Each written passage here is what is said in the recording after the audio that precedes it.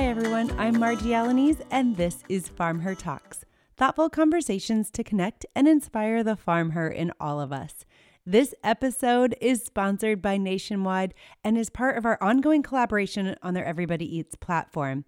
Everybody eats. We all do, and all food starts at the farm. Throughout 2020, Everybody Eats has kind of taken on some new meanings as millions of jobs were lost and households were thrown into disarray. Many households all around the country.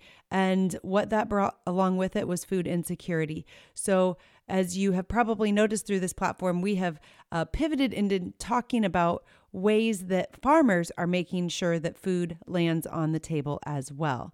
And so let's talk a little bit about food insecurity. Food insecurity describes a household's inability to provide enough food for every person to live in an active and healthy way. It is one measure that we can assess the risk of hunger in this country, and currently 1 in 9 people in our country struggle with hunger. And so we might think of food insecurity as people who, have to rely regularly on programs that are out there. But honestly, one bad month, one change in a family's security can plunge that household into food insecurity. That might mean a layoff at work, unexpected car problems, an accident, you name it. Little things can lead to big things, and that can cause a family to very quickly be put into a role of food insecurity. And so it is a real problem. Here's a few numbers that I want to talk to you about. 10.5% or 13.7 million U.S. households were food insecure at some time in 2019. Okay, that's over 10% of all households in our country. 35.2 million people live in those food insecure households. And 5.3 million of those people are children who are food insecure along with the adults. And many times in these households, the adults are eating less to make sure that the children have food. And so if the children are food insecure, then the adults are most definitely food insecure. And so when we think about everything that's happened this year in 2020 and with the global pandemic that we have going on, the level of hunger in U.S. households has almost tripled from 2019 through the fall of 2020.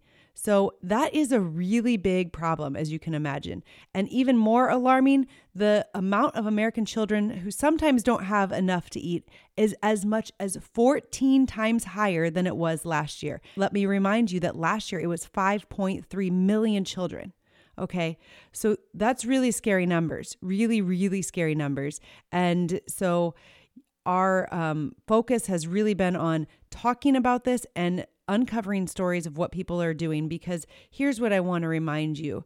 Regardless of where you are, what you're doing, who you are, what walk of life you're in, we all have the ability to either reach out for help or to help somebody in need in our community. And this is happening all over the place.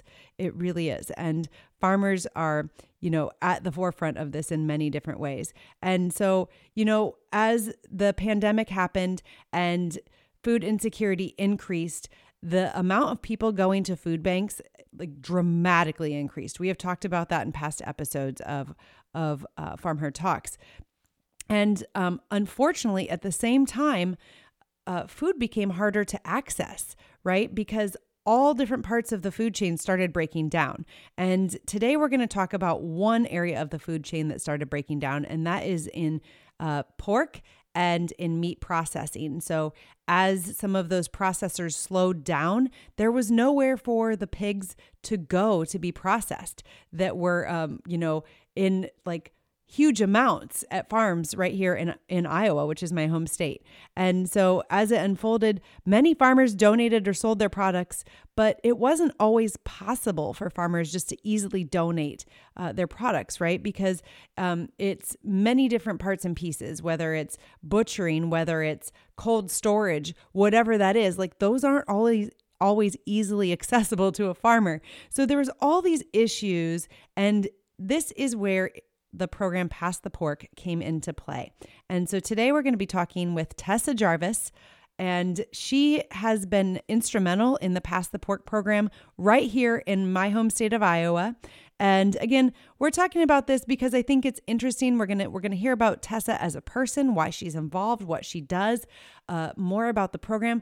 But I also want you to be thinking about this in what you can do in your community to help maybe ease some of those issues that exist in the food chain and work to make sure that everybody does eat. So let's take it to Tessa.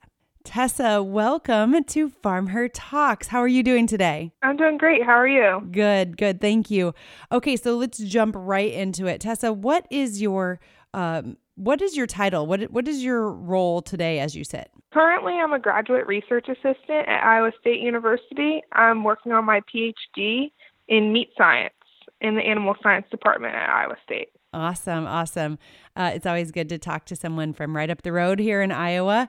But let's take it into your background now, because I'm guessing if you landed at Iowa State as a research assistant that you maybe aren't from Iowa. Not sure. So do you have a background in agriculture or what led you into this path in life?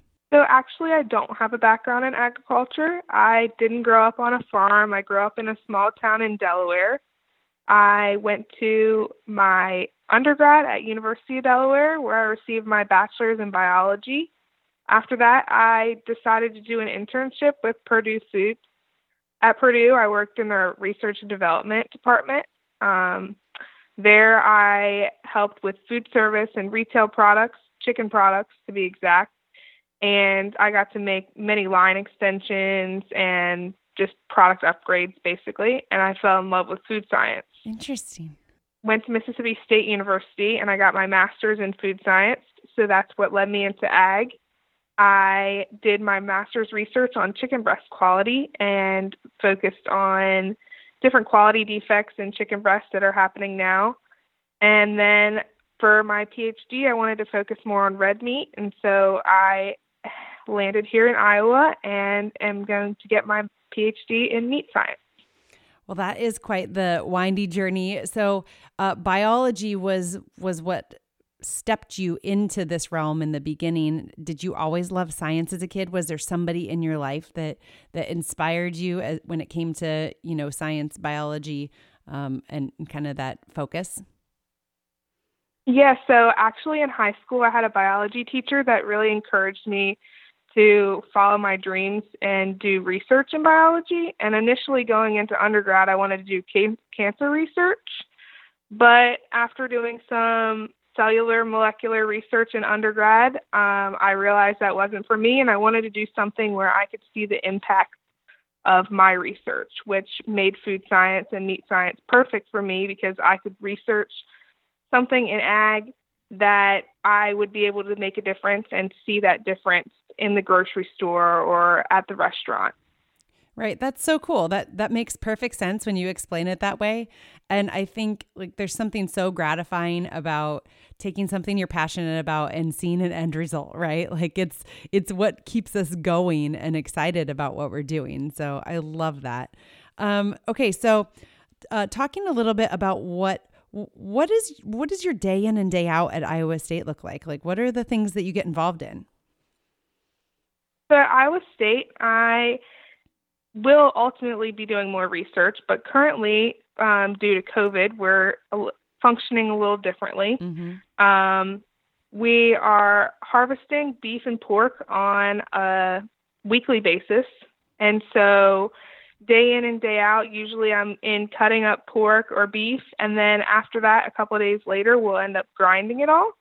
And currently, a lot of what's ground is being donated to food banks. But for the most part, every week we'll start by harvesting and then cutting, and then by the end of the week we're grinding. Okay, so as a person who spends her time with a camera on her arm and thinking about colors on a computer or something like that, this is so very foreign to me. So as part of your research, is the harvesting part of the research, or I don't even know how that works, quite honestly. Okay, so for my research, we'll focus from the harvest floor on and for the processing side, and we want to see differences in processing and find any quality defects that occur with bacon, but a lot of those come from the different fat contents from hogs themselves. Mm-hmm. And so this is controlled a lot by the diet. And so a lot of times dried distiller grains are one of the primary feeds Yep. of hogs. Okay. And so you'll see some differences in fat content, especially within the belly, which is the fattiest part of the pork carcass. Mm-hmm. And so what we want to understand is where these differences are coming from and if we can alleviate them in any way, or if we can make changes maybe along the process or maybe in the hog's diet itself. Interesting. So, Better bacon is something I can get behind, and I'm sure that anybody who's listening can get behind unless they don't eat meat. Because even just last week, somebody asked me what my favorite food was, and I said pickles and bacon and popcorn. Easy answer. So better bacon sounds like a fabulous, fabulous thing. So did you have to learn like meat cutting or how to harvest? I mean, where did that come into play? So actually, before I came to Iowa State, I hadn't been on the harvest floor much at all. And so coming to Iowa State and with all these projects we have going on, there's tons of opportunity to learn all the different roles on the harvest floor, as well as all the different roles in the cutting room. So with all the projects we have going on right now, it gives us a large opportunity for not only the grad students, but the undergrads as well to learn how to cut meat into retail cuts and to do different things on the harvest floor so that we can ultimately get the hogs from walking in the door to leaving as ground pork or leaving as pork chops. Yeah, that's so interesting. I think just all of the different parts and pieces that go into researching and learning and making change in the food system. I just this is something I've never actually thought about. So I love hearing what you're going through to learn and to go through the research. Okay, so let's pause right here, and we are going to come back and we're going to be talking about Pass the Pork. So Pass the Pork is a program that is right here in Iowa, and it came about as the pandemic unfolded.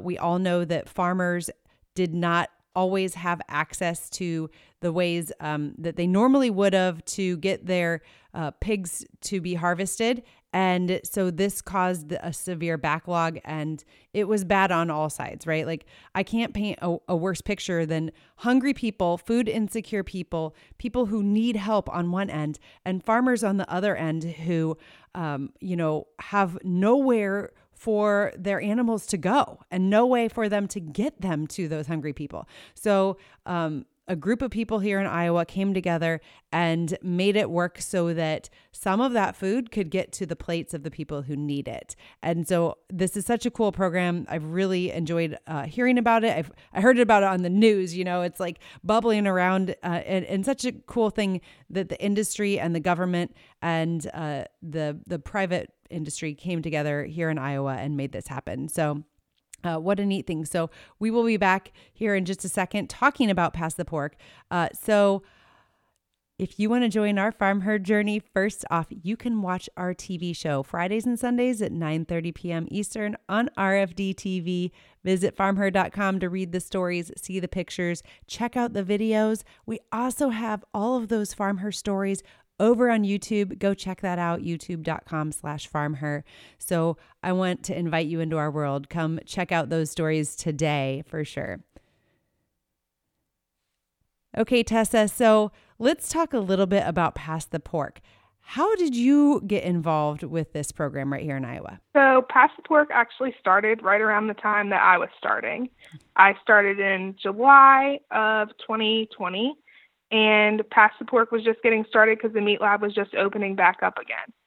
And so being that my advisor is actually over the meat lab and extension at Iowa State, all of his graduate students help on the harvest floor and in the processing room and everything at the meat lab. So my role is basically from the time that the hogs get there, I help harvest, cut everything with them. Okay, so you just landed in the right place at the right time to be involved in a program that's doing a whole lot of good. So can you talk to me a little bit, did farmers bring their pigs directly to you? They donated them to this program, right? Yes, so the pigs were donated to the program, and then I think by some means we were given donations to help process them. Mm-hmm. And so then we processed the pork, and then donating them back as ground pork to food banks.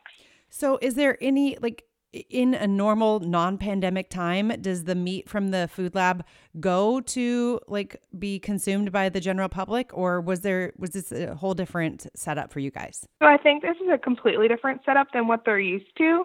Usually the meat lab has their own retail front. And so from the retail front, you can get retail cuts like chops, loins, ground pork, ground beef, anything like that. But right now, this is like a huge project for the meat lab that's just being donated. And it's completely different than anything they're used to. Usually they do a lot of short courses where they bring in industry people and educate them on different meat processing styles, or anything from beef fabrication to summer sausage making. And so this is completely different for them because we're actually processing food like a regular plant would and donating it to the food banks. Right. So have you been involved in taking it to the food banks and actually distributing it, or does your involvement end on the meat lab floor? So I believe some people from our lab have taken the some pork to some food banks, but usually the food banks pick up the pork right at our warehouse. Nice. And did you have to think about how it's processed differently because it is going to an end consumer that's going to, maybe cook it like a pound at a time? Yep. So we actually put them all into 1 pound chubs, and they're in 50-pound boxes. And so from there, the food bank gets pallets of pork in 50-pound boxes, and I assume that they distribute them accordingly. But that's all I know about that. Yeah. No, that makes sense. That's good. Because we've talked to many farms and farmers through this that have had to pivot the way, and it sounds like you guys are no different, to pivot the way that they're processing and packaging and distributing their food. So it's just the world that we all live in. It's the ultimate pivot, right? Oh, for sure. Yeah. You're like, talk to me about that. I came here in July, like the whole world was turned upside down, right? So, yeah. Okay. So, just to wrap this up, is there anything that you have learned through this process that really sticks with you since July? Maybe it's COVID related, maybe it's pandemic related, maybe it's life related, maybe it's pork related. But what is it that you have learned as you've been engaged in this process over the last few months? So as of yesterday, this project has actually fed 30,515 people. Wow. And I think this in itself has showed us that our hard work is paying off in the meat lab, where we're working long hours and putting in a lot of work just to feed the people. And I think that us learning how to harvest and cut along the way are just like extra incentives for us to do this great deed for the people of Iowa. Yeah, that's great. Well, Tessa, thank you. Thank you so much for your involvement, for throwing yourself into this project, for the time and the attention that you've given to it, because 30,000 people plus is a lot of people who needed food, who now have it. So that is a true accomplishment. So thank you to you and the team of people there that you have around you. And thank you for being on Farm Her Talks. Thank you.